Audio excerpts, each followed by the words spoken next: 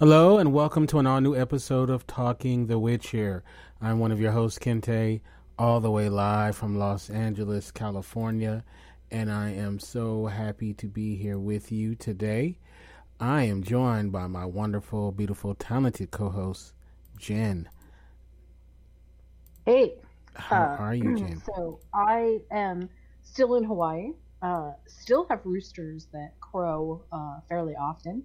So it sort of fits with this episode because there's actually some sort of mentions of roosters. So maybe it'll work out great. I Well, let's hope. Let's hope. Let's hope. don't All right, so we're going to be talking about episode 3 of The Witcher, and this one is entitled Betrayer Moon.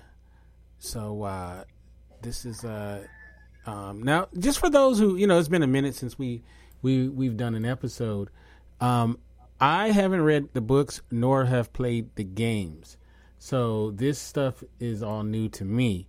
Jen has played the games and read the books and have seen this series, so I'm flying Right. blind, and she has the foresight. So let's get into this episode. I'm gonna go straight to you, Jen.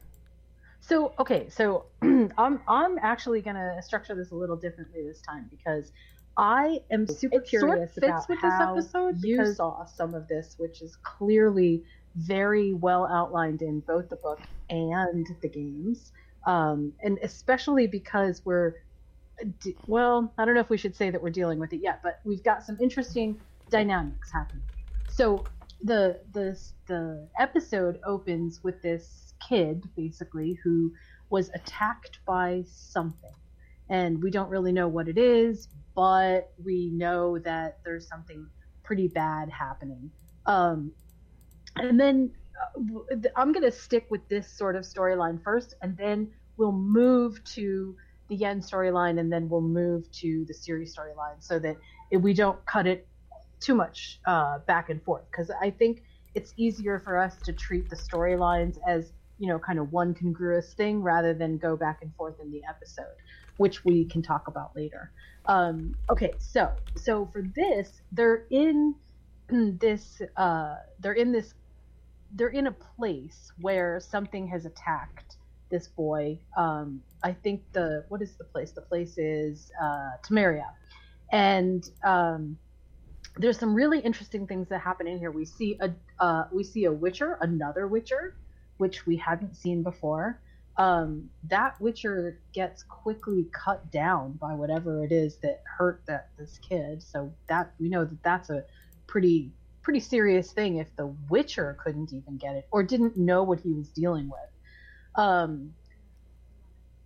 Geralt is forced, I would say, to go and fight this monster because basically he ran out of money and he could either pay for his company or he can pay for the room that he's been in for the past couple of days, and he doesn't have enough for both.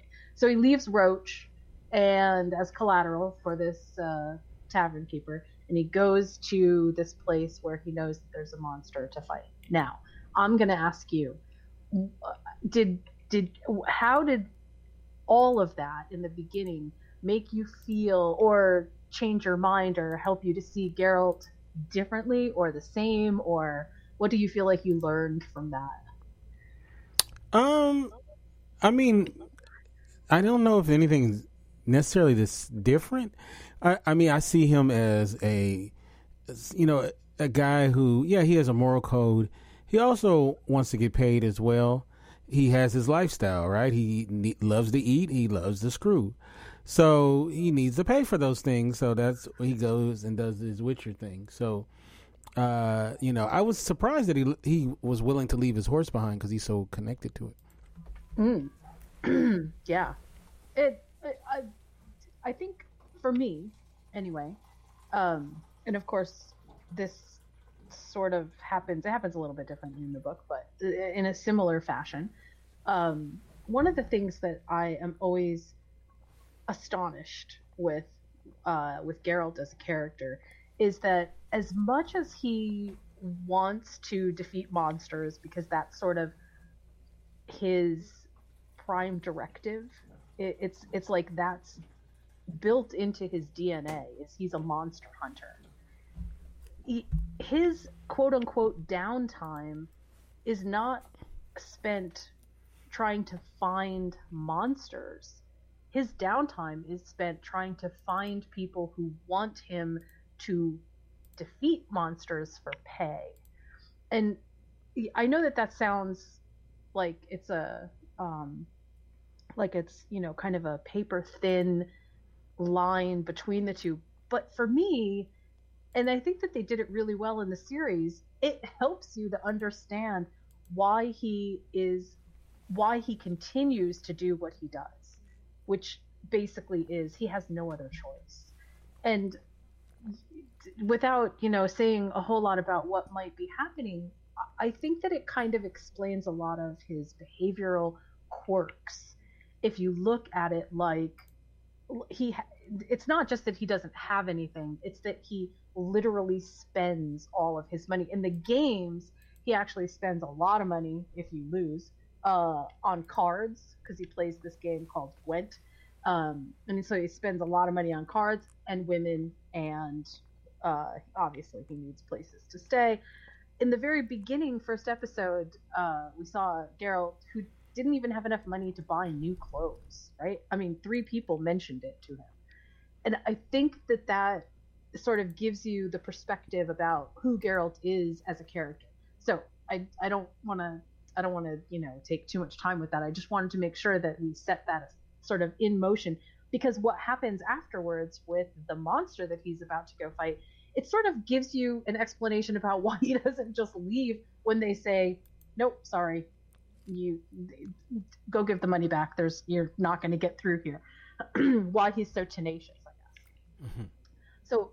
So he arrives at this castle, and this also to me says a lot about how this world gets governed. It's crazy. There's this king, and what we hear is a whole bunch of sort of rumors, things that, this might be ways that it might be killing people. Geralt does the thing that, launches a million memes with checking out the other Witcher's body to find out what's been missing, and clearly it's just his heart and his liver, and he comes to the conclusion that only a Striga is that picky. Mm-hmm.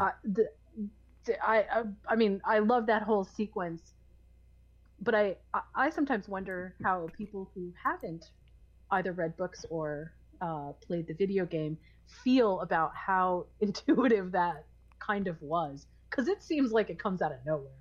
Right.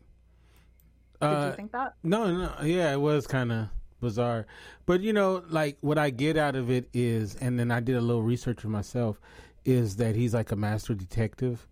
Mm-hmm. And so that's like one of his skill sets, much like Batman is a detective, that we don't always see it though in the movies.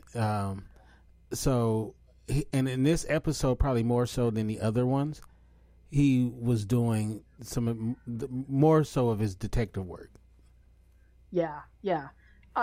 In fact, one of the things that makes Geralt, I think, so unique in the Witcher world is that he takes a lot of extra time to, perhaps just mentally, but to really understand what he's dealing with before he goes to deal with it. And sometimes it's almost like you wish that Geralt would spend as much time thinking about people as he does monsters, but that's just wishful thinking. Mm-hmm. So we have this whole, you got to tell me what you think about this. We have this whole thing playing out in Temeria about the king and what happened with his sister and what created the Striga in the first place. So tell me what you thought about that. Okay, so I'm not good with names, so people out there, please forgive me. We had the one guy who had a crush or was in love with the girl who's the Striga, who was underage, and he was having an affair with the girl, right? And he couldn't be with her, so he put the curse on her to turn her into the how you say the word? Striga. Astriga. And that's basically where we had with that. And of course, this was interesting because he smelt it on him. Yeah, which was pretty funny. Like he how you say his name? Geralt? Geralt. And it's Ostrit. Ostrit is the one who curses. Ostrit. Okay. Right. Yes. Yeah. And so it's funny because he like sniffs it on him, and he's like, "I smell where you were at," Like, It's funny though. Like I felt bad for him. I don't know. Like he wasn't like evil to me. The guy, even though he did a terrible thing, obviously. But I mean, is it just me? Like, did you have hate for him, or did you feel kind of sorry for him in a way? Again, in the book, it's actually a little bit different what happens to Ostrit. In the series, with him tying him up to basically be Striga fodder, it was an interesting choice. Yeah. Oh my God, he couldn't even fight back. He just had to. No. Get it. Yeah. I don't know.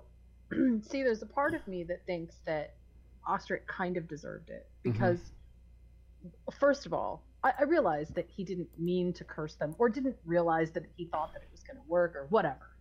But he has kept the secret for so long. And knowing that and still serving King Foltest, he has kept the secret seems really insulting and like... Yeah, I mean, I kind of felt a little bit bad for him. I felt bad for him that he really had his choice taken away from him. But he couldn't fight back or anything. But at the same time, I don't know if I really felt very bad for him. You're like, forget that guy. Yeah, and I mean, the fact that he was still, having fantasies about what was going on recently makes me think, maybe he kind of deserved it. Yeah. I don't know. Maybe I'm just too forgiving. I feel like the one who escaped without any kind of recourse at all was King Foltest. Mm-hmm. And he's the one who actually had the relationship with his sister Ada. Mm-hmm. And that to me was like more that I feel like something should have happened to him, but of course, right.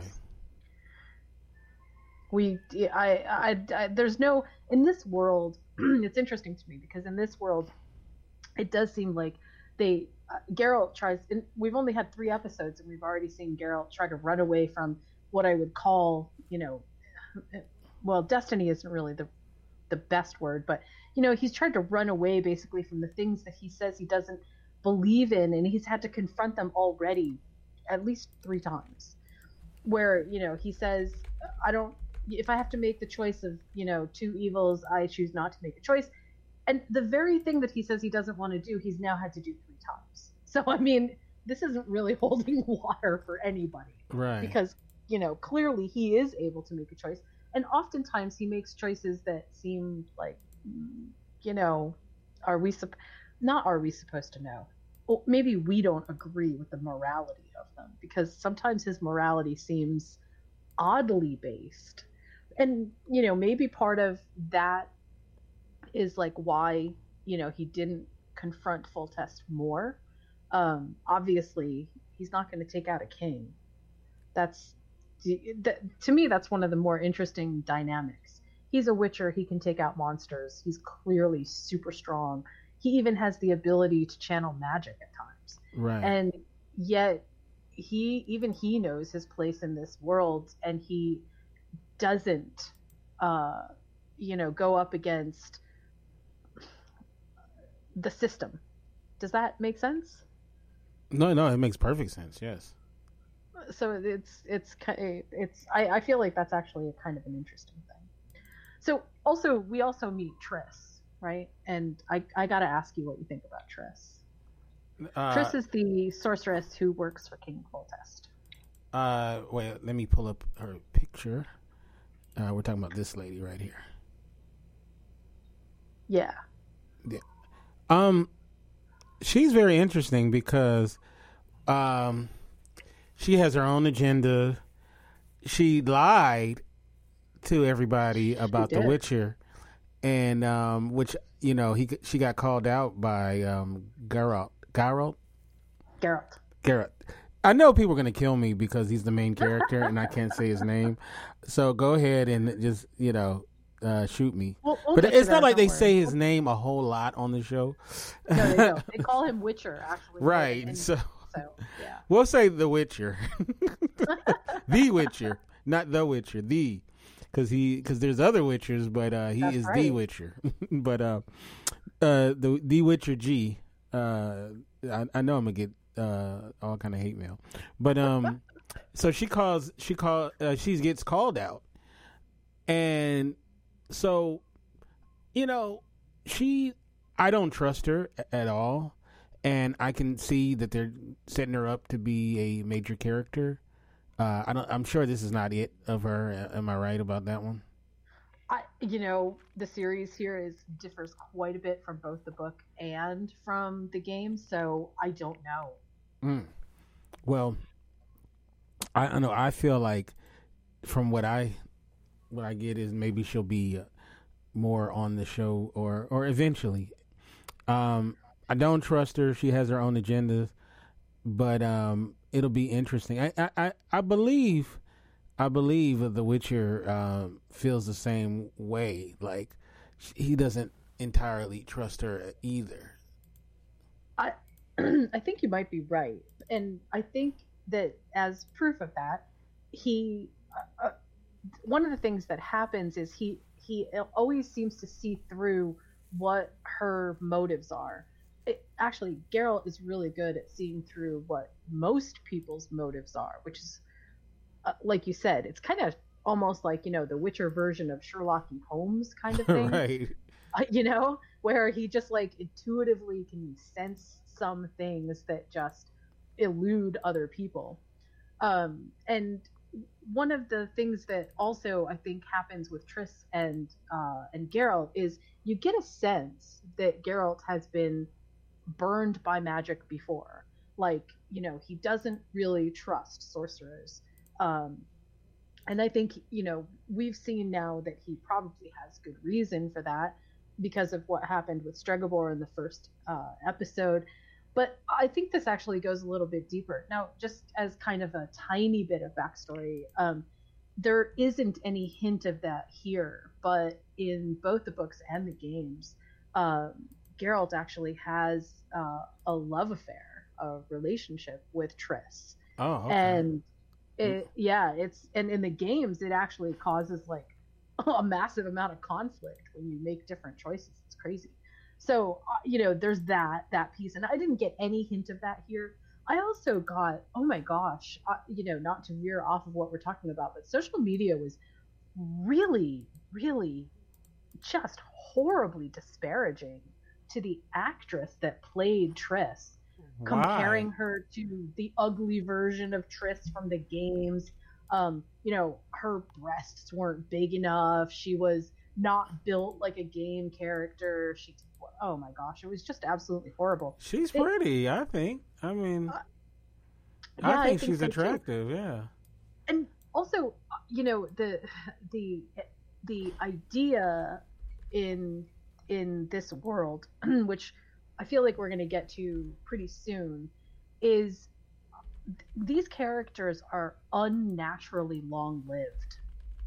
And I do mean unnaturally long-lived. Sorceresses can basically retain their beauty for, well, not even beauty, their youthful looks for a really long time. And Witchers age unbelievably slow. So these characters are ancient by our standards. Right. And so I realize that we're applying our standards of beauty to a world where that just doesn't exist. But I was frankly appalled at the way that people treated this storyline as if it was some kind of throwaway storyline because Triss wasn't pretty enough. Wow, I was just really very disheartened by that. But yeah, that's okay. Let's let's go to. So Foltest decides in the end.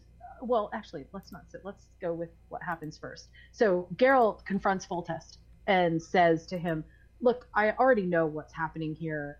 You gotta let me do this." And Foltest doesn't look like he's gonna let him.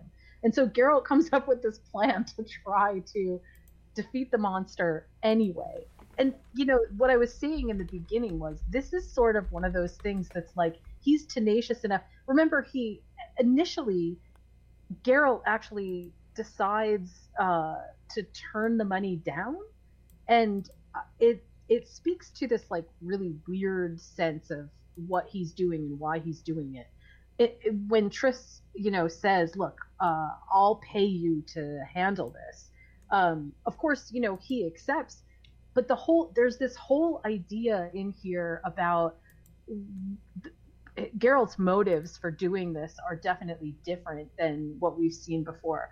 And I think that it's sort of maybe just an inflection point to realize that he isn't always acting just for money, that there are legitimate times when he acts for his own sense of preserving or protecting what he thinks is important. And I think in this instance, he understands that the Striga, if he can save her, would only be a very young child. And to me, there's like this whole subtext about how that seems to be important to him as opposed to just the monster hunting by itself. You know what I'm saying? And I was wondering how you saw that. Yeah, I thought that he he clearly, if he can, he wants to do the right thing. That's evident. That's right. How he gets down. So, which is one of his, his great qualities. Is definitely that he has a moral compass to him. And he also offers, once he confronts Foltest at the gates of the abandoned castle, he confronts Foltest, and at first it looks like maybe they're not going to let him through. But then, Geralt actually gives him a potion, and you see him pausing on it for a long time. Well, I mean, a long time cinema-wise. There's a real inflection point right there where it feels like this is a big decision. And we don't know what's in that potion, and I sort of hesitate to like maybe say what that might be because I don't want to give anything away, but it's definitely a big moment. And he gives it to Foltest and says, "Look, if I don't make it out, I'm sorry, if she makes it out and I don't, just consider this a gift for the princess." It seems to me like during that whole scene, it felt like nobody actually expected him to win. Right? Yeah. I don't know, why is it that people are constantly doubting his abilities? Like, you had that one guy, the guy who owned the tavern, and he's like, "I'm not." Everybody's always so quick to say how they're not afraid of you. It's like, do you read the papers? You should be. I think it's an overcompensation for actually being very afraid, but also knowing that it's not the Witcher's business to interfere in the affairs of men. Right. That they are not supposed to, which is why, interestingly enough, being the Butcher of Blaviken, having that title attached to him is very insulting to Geralt. He doesn't like it. He hates it because he did that to defeat Renfri, but other people don't realize that, and they consider. I mean, he killed a whole bunch of people in the village square, or in the market square. That was a big deal, and so mostly Witchers don't get involved in, sort of. Like in a fight. You wouldn't find a Witcher in a regular bar fight. You wouldn't. It really only seems to happen when there's something very confrontational happening. And so I think people are sort of used to being able to say, "You don't scare me," because kind of like walking up to, somebody in the military or something and knowing that they're there for a specific purpose and going, "Hey, I'm not scared of you." really, actually, yes, you are. But you know what I So mean? it's all a bunch of hooey. I think so. I personally think so. I can't imagine you wouldn't be afraid. Because I mean, when he walks up to them, they all walk back. Right, they don't You really. know, nobody's throwing punches or fisticuffs with him. Right, So, yeah. So maybe, yeah, I think you're right. It's like they're just saying that they don't, that they're not afraid, but they have a lot of reason to be afraid. Yes. I think there's a lot of healthy fear and respect for witchers, but it's not respect like, oh, I respect what you do. It's respect like, yeah, I know you're not gonna deck me. You've got bigger fish to fry. This isn't your play, that kind of stuff. Yeah. So, okay, um, so the, I'm going to lump this into one big thing. Although I got to say, in the book, this is many pages. This fight is many pages, and it's absolutely epic. I love the way that he writes his battle scenes, especially when it's Geralt versus a monster. They're just so insanely well written. Um, in the game, the Striga attack is a little bit different, but in the series, this I think is one of the so far our best indication of the number of skills that Geralt has. Right, he can use magic in ways that we hadn't seen before. He has an understanding of how to strike and when to strike. Mm-hmm. And he also has quite a lot, I think, of sort of strategy attached to how he's doing this. Also, we understand, I think, on a way that we hadn't understood before, he can take a lot of damage. I'm using video game term, but I mean, like, Geralt can actually take a lot of pain, but to take him down, it's definitely a big thing. So, what did you think of that fight? What did you think of the whole Striga fight itself?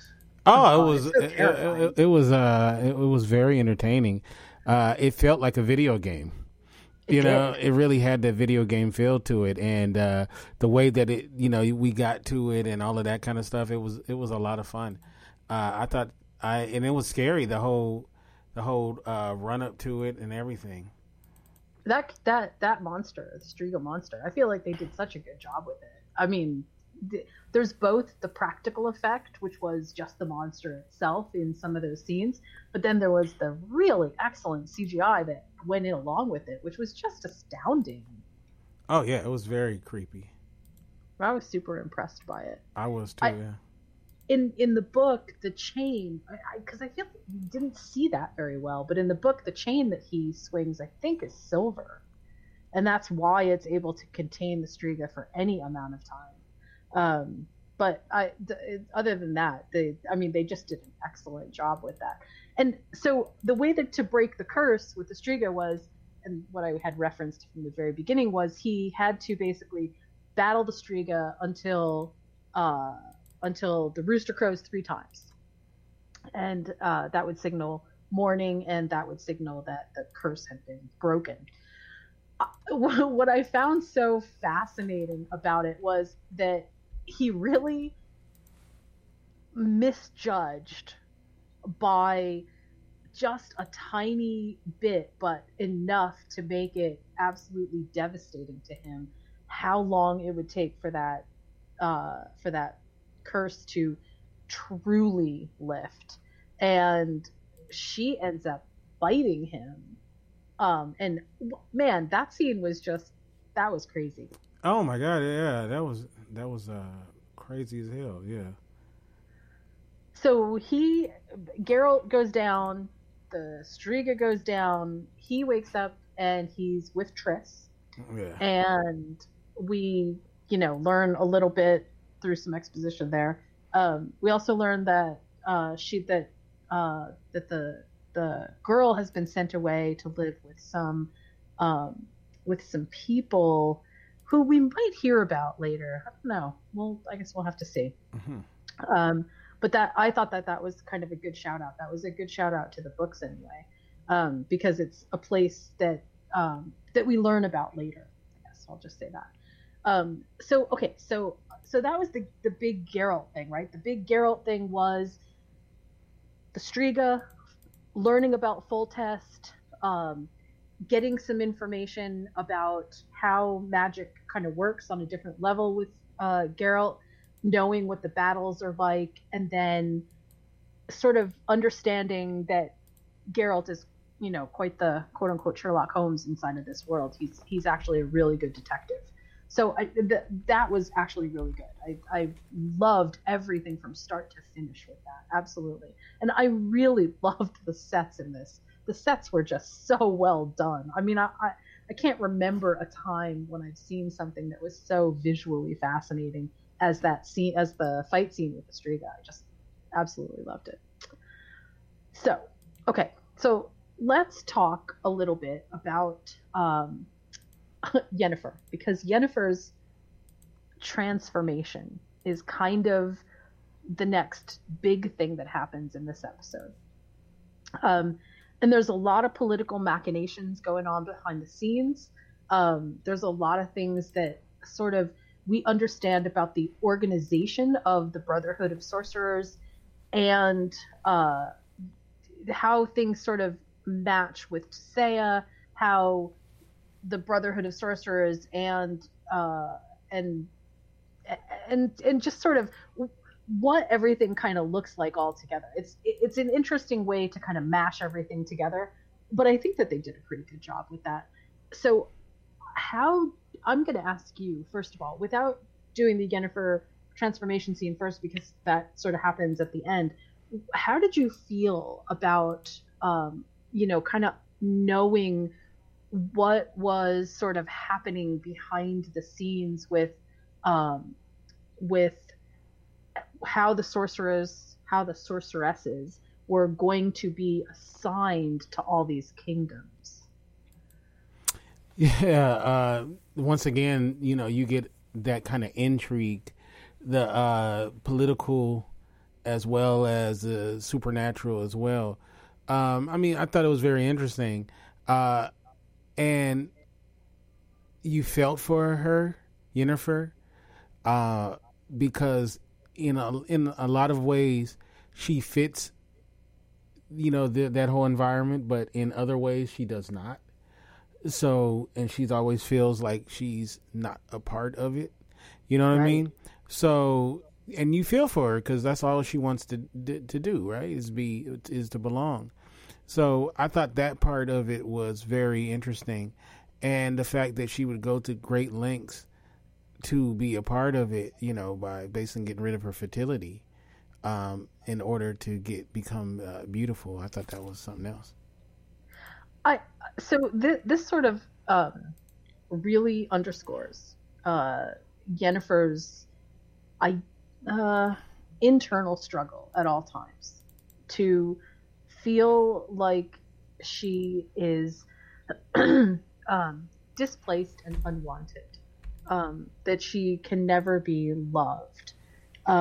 That is that's a big one, because it really kind of guides every decision that she makes from that point forward. Well, even up to that point. The reason that she wants to be in Aedirn is because that's where the province that she was born in is. And it is like she wants to be there to prove to everybody that, you see, I can be more than what you thought I ever could be. And there's so much pride that goes along with that it feels like it is just destined to fail. There was no way, when I was watching it, I felt like, wow, this is such a huge mistake, because here she outmaneuvered Fringilla from going to the north, which we will talk about soon, and the fact that she didn't go to Nilfgaard set up a cascade of consequences for later. But the interesting thing to me is that Yennefer had to show Tisea that she could outmaneuver her. And I feel like that was the whole point. Like, the whole point was for Yen to say, I got this. Nobody's going to tell me what to do. From this point forward, I'm going to be in charge of my own destiny. Right.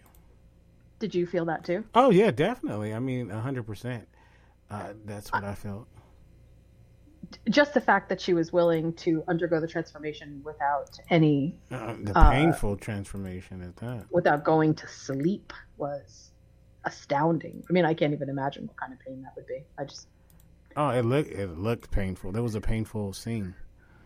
For her to say that, I think she says it, that there can't be, that transforming, that something about pain in there. I can't remember what it is. Is sort of, it's telling. It's just telling that she's just willing to do whatever it takes at any time to do what she wants to do. And this is, I feel like this is very character important. It's very character important. She even tells Estrid that she can't be with him at all because she doesn't think it's her destiny. She thinks it's slow suicide. And I don't know. I mean, to me, that's like, I feel like she is behaving just like Geralt by saying, screw destiny. I don't care what destiny has in mind for me. I'm just going to do whatever I want to do. And that is almost always the invitation in this world for destiny to come up and basically mug the hell out of you. So, yeah, there's that. Okay. So, and we also know that, yeah, at this point now, she cannot have children. That seemed like a pretty big sacrifice to give. And we also know that, this is how magic works, right? Magic works by making sacrifice. At all times, any magic there's got to be a counterbalance. And that counterbalance for the transformation had to be really big. And that basically is it.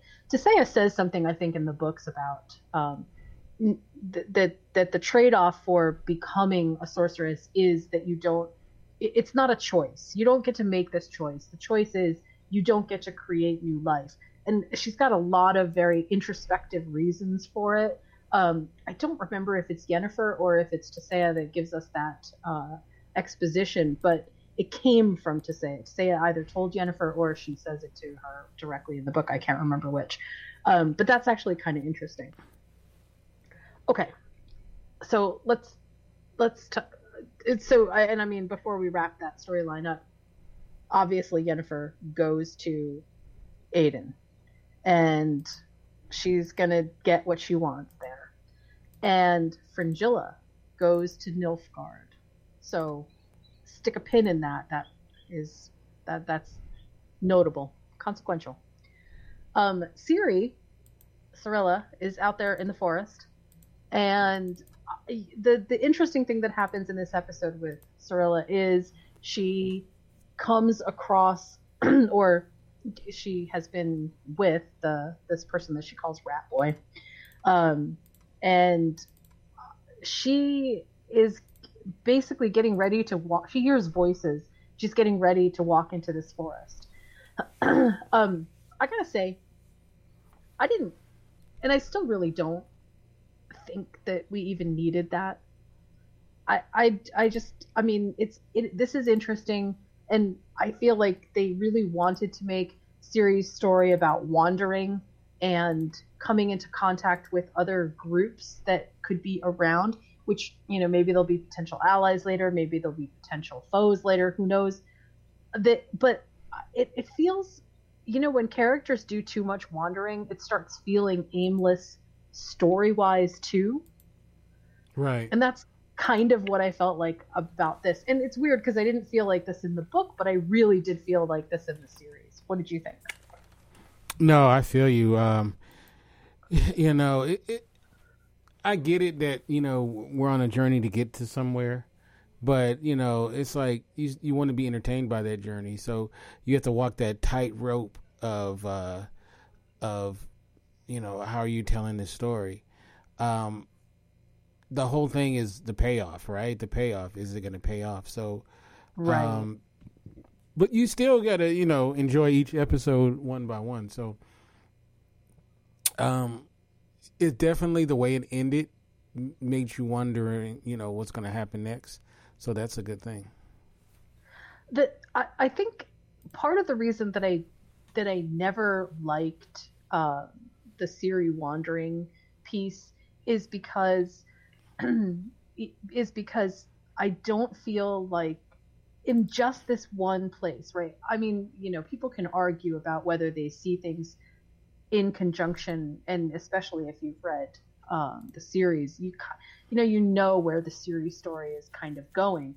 But in the in the actual Netflix series, it feels a little to me like they weren't sure how to present the fact that Ciri really had to search for Geralt, and that quest, took on all of its own sort of intrigue, and like they need to flesh her out as a person. But it feels at this point, it really feels like they just haven't done a really good job of making the character as super interesting as I think they could have. Because I have to say that I didn't feel that way when we saw Ciri use, her crazy power to open up a chasm in the earth. I mean, then it was like, oh my God, what's going to happen? That's crazy. Wow. But the roaming scenes feel, yeah, very aimless. And I don't know, maybe that was the point, but it just from a viewer's perspective felt very aimless. It just didn't feel coordinated. Right. Yeah. Yeah, it never works. Well, it rarely works, I should say, in cinema or television.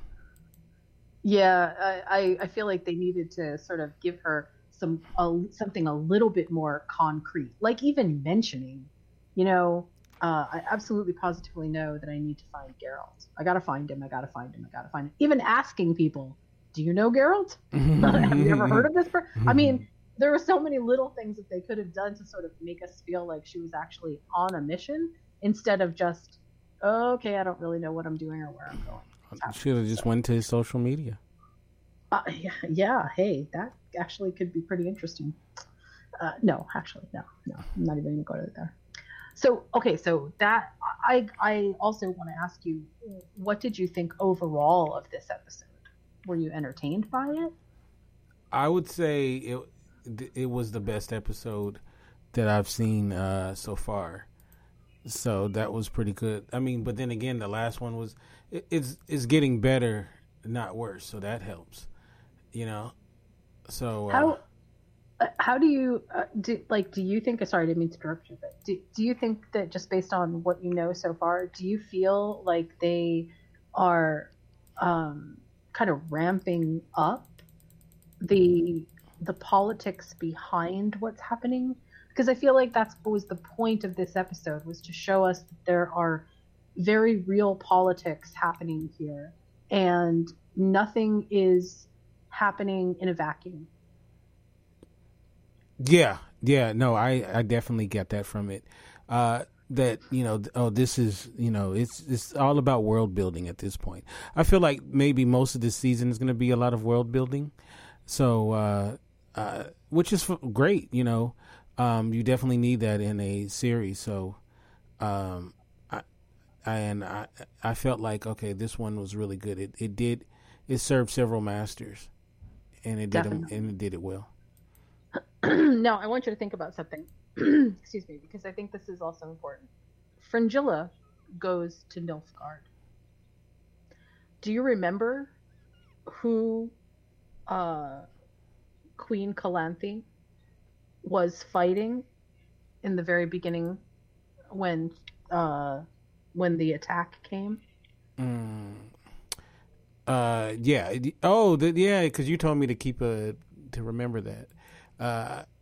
Because remember, it was like the only she had lied about how many battles she had won or something like that. Yeah. Right. Well, she had referenced actually something that was happening, but Fringilla went to Nilfgaard. Right. And now we understand that it's also Nilfgaard that attacked. Well, we knew it was Nilfgaard that attacked the kingdom where Calanthe was and where Ciri escaped from. So Nilfgaard clearly plays a very important role in helping us to understand the whole story together. And this, to me, this feels very. It was interesting because when I first watched the series, I think it was this episode that I realized what was going on, and I hadn't put everything together. Well, I think I started putting things together in episode 2, but I hadn't formulated my whole understanding of what was happening until this episode. But we'll wait until next episode and see if you catch what clearly is happening, and then I'll explain it. We'll give a little bit of narrative exposition there. Well, sound good? No, it sounds perfect. All right. So I guess this concludes episode 3, Betray Your Moon. So we'll go to you, Jen. How can we get you on social media and all that goodness?